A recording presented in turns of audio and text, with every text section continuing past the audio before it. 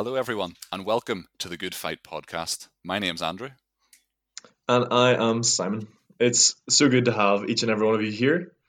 And if you haven't been living in a cave for the last 3 months, you'll be more than aware of the chaos going on all around us on behalf of COVID-19. So, myself and Andrew, we have been thinking, which is always dangerous. Very worrying. And we have and we have a vision over the next few weeks, every single Friday, to share some basic truths on the book of James. You may assume, just by listening to us, that me and Andrew are beside each other recording this because the chemistry is just so reactive. hmm But that's not the case. You can actually rest assured that we are abiding by these social distancing laws to the nth degree. So no need to worry. Now, sadly, we won't be able to meet together in the next few weeks and possibly even months that lie ahead. Yet we have all this time that we don't want to waste. We want to share these thoughts to encourage each one of us to grow deeper in our personal relationship with the Lord Jesus. Now, before we get cracking, it's over to Simon. So we thought it would be a good way to start by sharing a psalm that one of us, maybe or maybe both of us, have enjoyed in the week prior. We've called this the Sammiest Psalm, and no, that is not Sammy Gardner. This week's Psalm is Psalm 63. So sit back, relax, and enjoy the reading of Psalm 63. O God, you are my God. Earnestly I seek you. My soul thirsts for you. My flesh faints for you, as in a dry and weary land where there is no water. So I have looked upon you in the sanctuary, beholding your power and glory. Because your steadfast love is better than life, my lips will praise you. So I will bless you as long as I live. In your name I will lift up my hands. My soul will be satisfied as with fat and rich food, and my mouth will praise you with joyful lips. When I remember you upon my bed and meditate on you in the watches of the night, for you have been my help, and in the shadow of your wings I will sing for joy. My soul clings to you, your right hand upholds me. But those who seek to destroy my life shall go down into the depths of the earth. They shall be given over to the power of the sword. They shall be a portion for jackals, but the king shall rejoice in God. All who swear by him shall exult. All the mouths of liars will be stopped. Thanks, mate. I have to say, I really enjoyed that, Sam. Just especially the verse 4, and just could imagine if that was all our testimony verse, so to speak. It just says, "So I will bless you as long as I live. In your name, I will lift up my hands." We have definitely made my task a lot more complicated than what it was. That bar set very high for the one I have to choose for next week, anyway. Okay, so after the Psalm, we are now going to go into our short wee study of the book of James. So, without further ado, let's dive into our reintroduction of this small wee book, and it's over to you, Andrew. Thank you very much. Now, not to give any spoilers away, but I'm afraid I'm going to have to do one. Now, the book of James was in fact written by a man called James, believe it or not. The two sort of go hand in hand. I know, Whoa, exactly. too much. I'll let you pick up your jaws, and I'll give a little bit more of the introduction. So, this guy James, we believe he was Jesus' younger brother. Now, although he wasn't a follower of the Lord Jesus before Christ's death, which tells about us in John 7, when it actually says that none of his brothers actually believed him. James was actually one of the men who witnessed the resurrected Lord Jesus. Paul tells us about that in 1 Corinthians 15. And from then on, his life was just turned around, and from then on, he lived a life devoted to the Lord.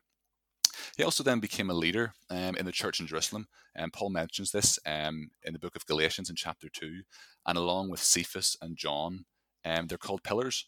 So we can see that he became quite high up and quite well known in the church.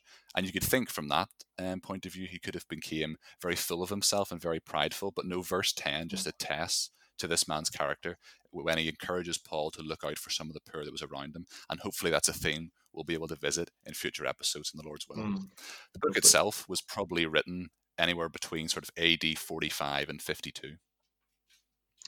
So suppose in the 15 to like 20 years between Jesus' resurrection, when James became a follower of Jesus, and then the writing of the book of James, James had quite the experience. He helped lead the believers in the church of Jerusalem in their walk with God.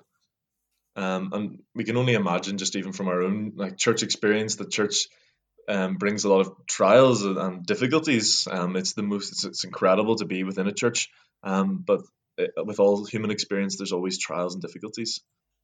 And so James himself, he would have had these tensions and persecutions that would have refined his character and his mindset. He clearly grew in this time in his faith and wisdom, both of which we can see so clearly within this book. So then going in terms of the structure of James, we know that James has 5 chapters, and roughly speaking, James 1 includes many wise one-liners, and this kind of harkens back both to the book of Proverbs, which he would have been taught and memorized growing up as a young man. And then also Jesus' Sermon on the Mount. Most likely from hearing Jesus' teachings firsthand.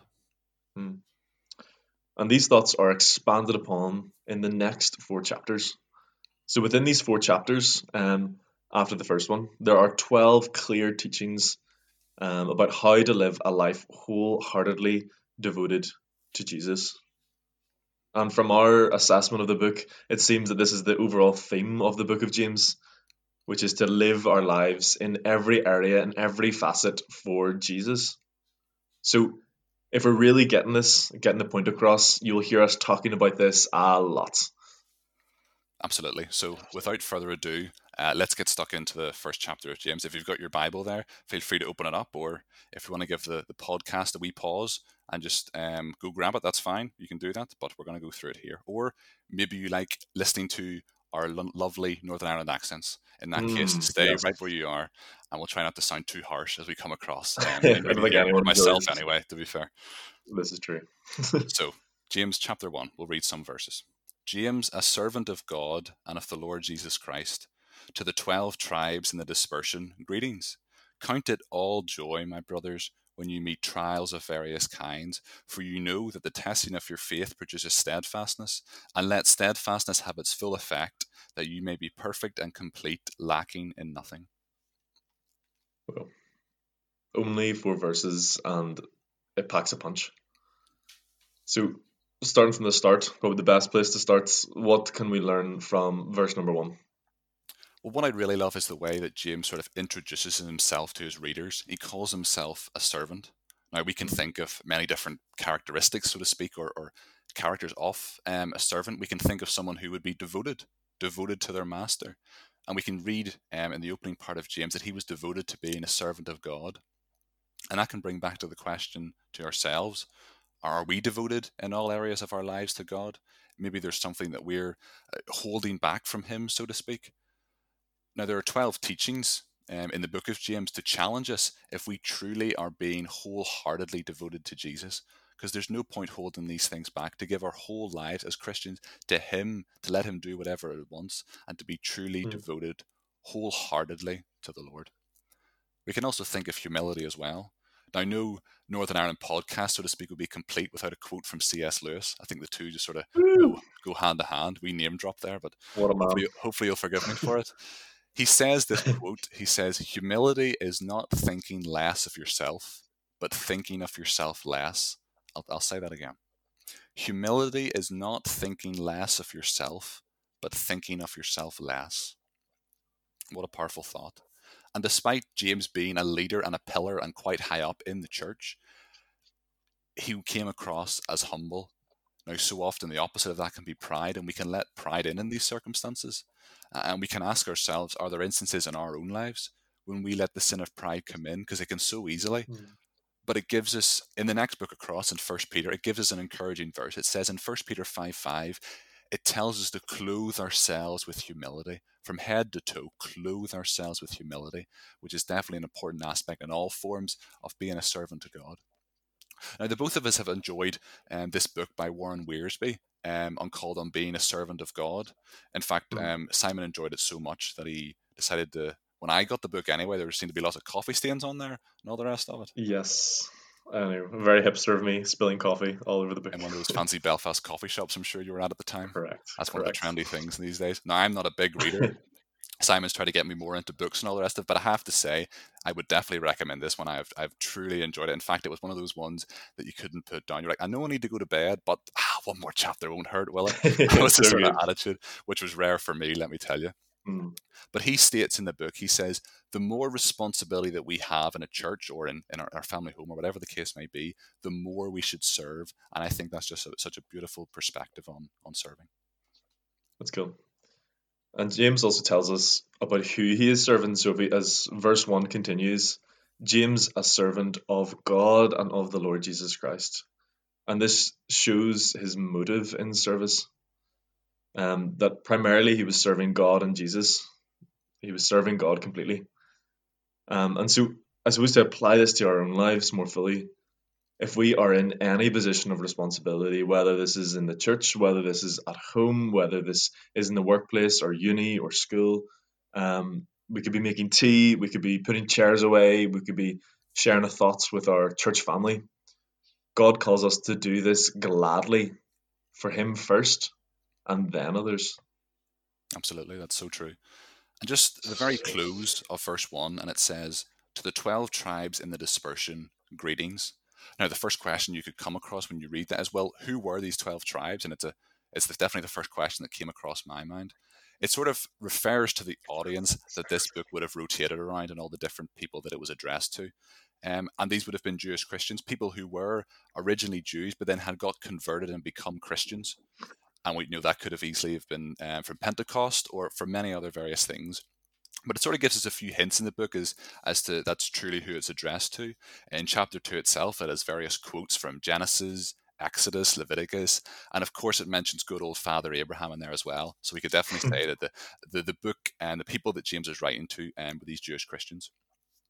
But it also says as well to the 12 tribes in the dispersion. So they were scattered from Jerusalem. Now, we can obviously think that maybe one of the reasons for this would have been persecution or things like that. Now, we may have to get our Acts correspondent blessing on for the next conversation just to confirm a few of the things we've said, just to make sure we're on the right path. But we think possibly as a result of the persecution, maybe possibly after Stephen was murdered back in the end of chapter 7, possibly could have been one of the reasons for them being scattered at this time. So we'll then go into verses 2 to 4. So we'll just even read them again because it's God's word, and it's the best thing about this podcast is that God's word is being read. Mm-hmm. So verse 2. Count it all joy, my brothers, when you meet trials of various kinds. For you know that the testing of your faith produces steadfastness, and let steadfastness have its full effect, that you may be perfect and complete, lacking in nothing. Well, if you think first 1 packed a punch, just wait till we've just read verses 2 and 4. I think we could be here for a few hours, even just trying to get some of the points across on that one. You may sit tight as you listen. Absolutely. No, we won't be that long.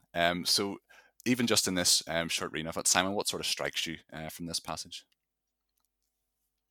I suppose from the get-go, the 2 words, all joy. Mm-hmm. Count it all joy, my brothers, when you meet trials of various kinds. That when we're facing these trials in our lives, that we should be joyous in them. Like, that is so counter what the world is telling us. The world is telling us when bad things happen, you should just be terrible. You should just be looking in on yourself. You should not be joyous. But the Bible tells us something different. And I suppose that begs the question, what is joy? There is a beautiful quote by a guy called S.D. Gordon. And he says this: joy is distinctively a Christian word and a Christian thing. It is the reverse of happiness. Happiness is the result of what happens of an agreeable sort. Joy has its springs deep down inside, and that spring never runs dry, no matter what happens. Only Jesus gives that joy. And so joy, first of all, is independent of circumstance. Regardless of what's going on in your life, we can be joyous because our joy doesn't depend on circumstance. It doesn't depend on us either. It depends on Jesus.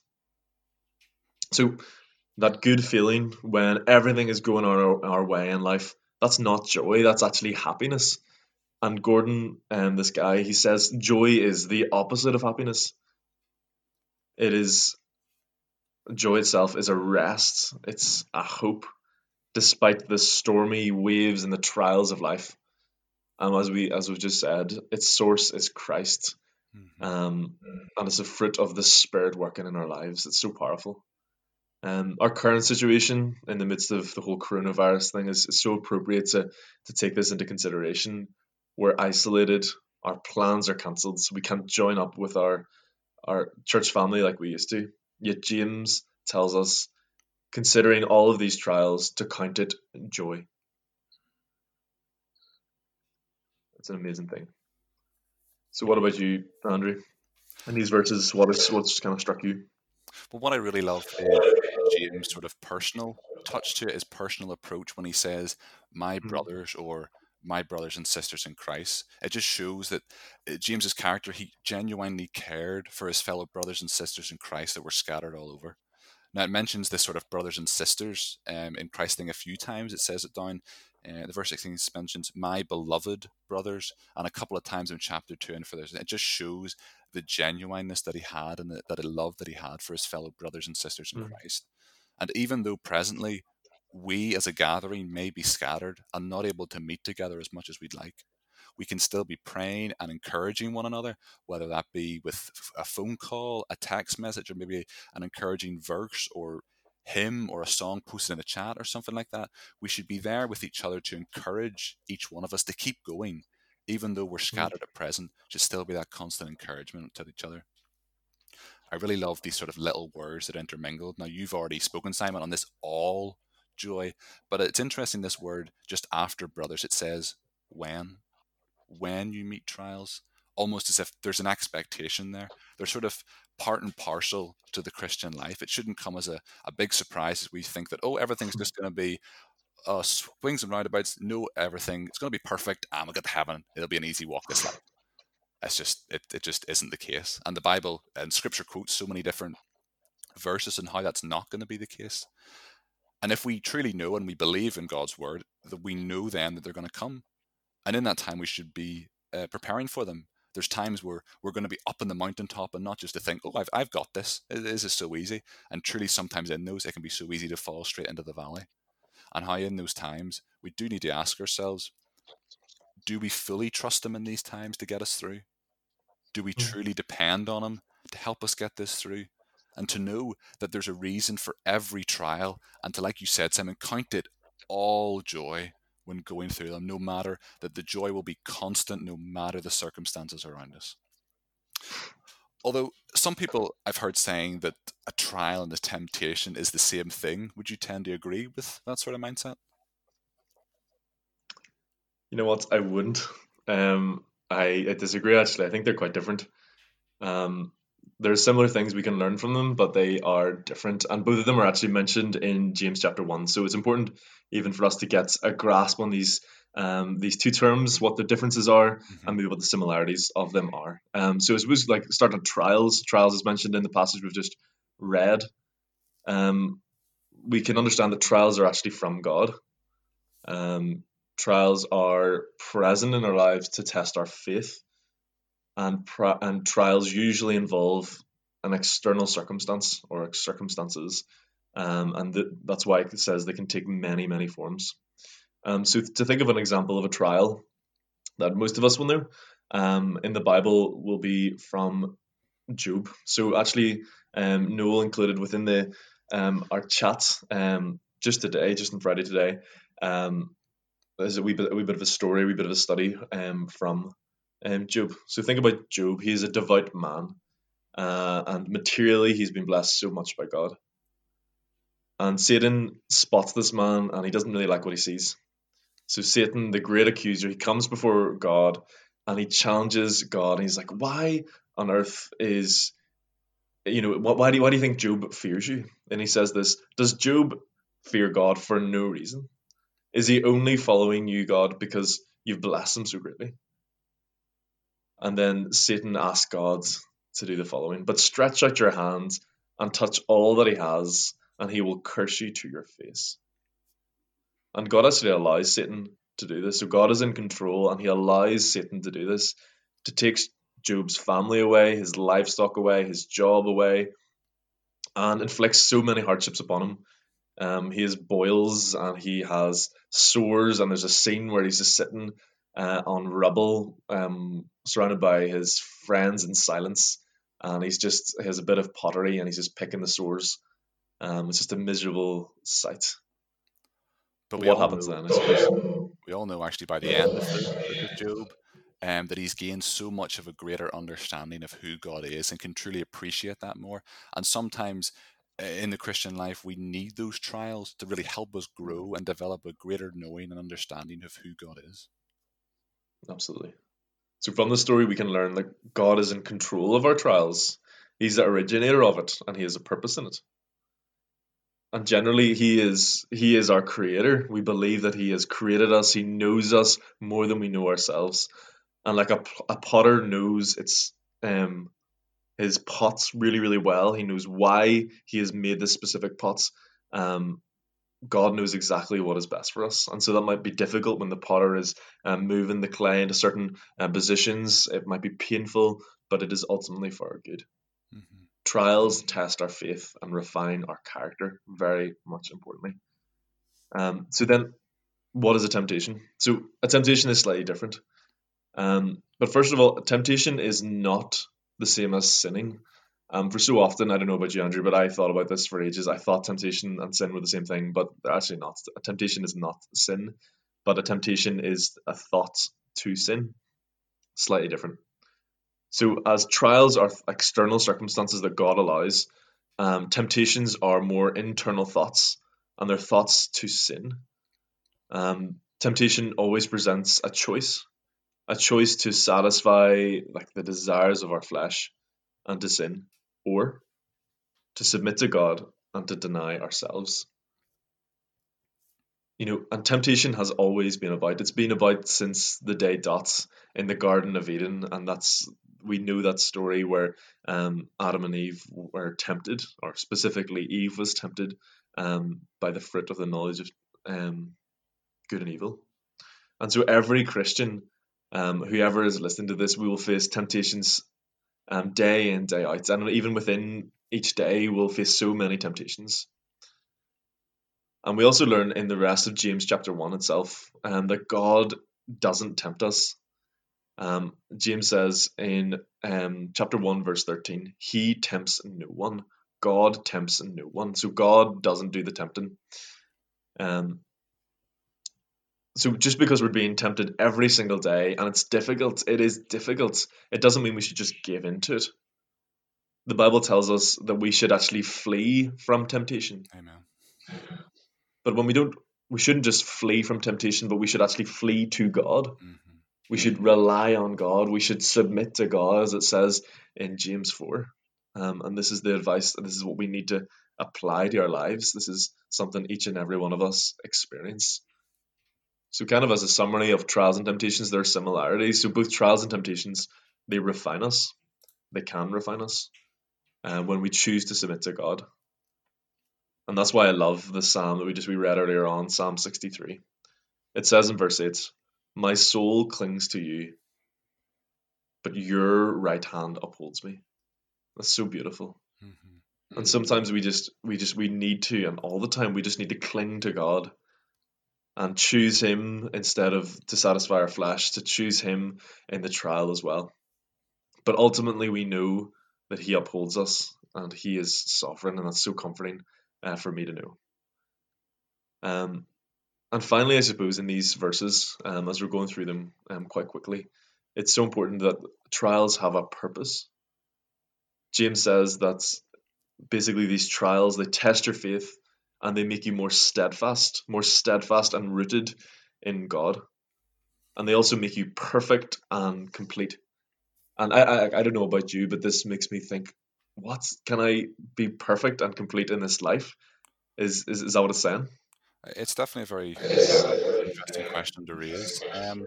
Obviously, we know that sanctification is a work within us consistently throughout our Christian life, and to die and die more to self, to live unto righteousness. Now, that doesn't mean I don't feel we can perfect it. I think as we mature as Christians, we should see that growth in that aspect and becoming more Christ-like in all elements of all of our life. But I don't think we could ever truly on this earth become sort of perfect in that regard.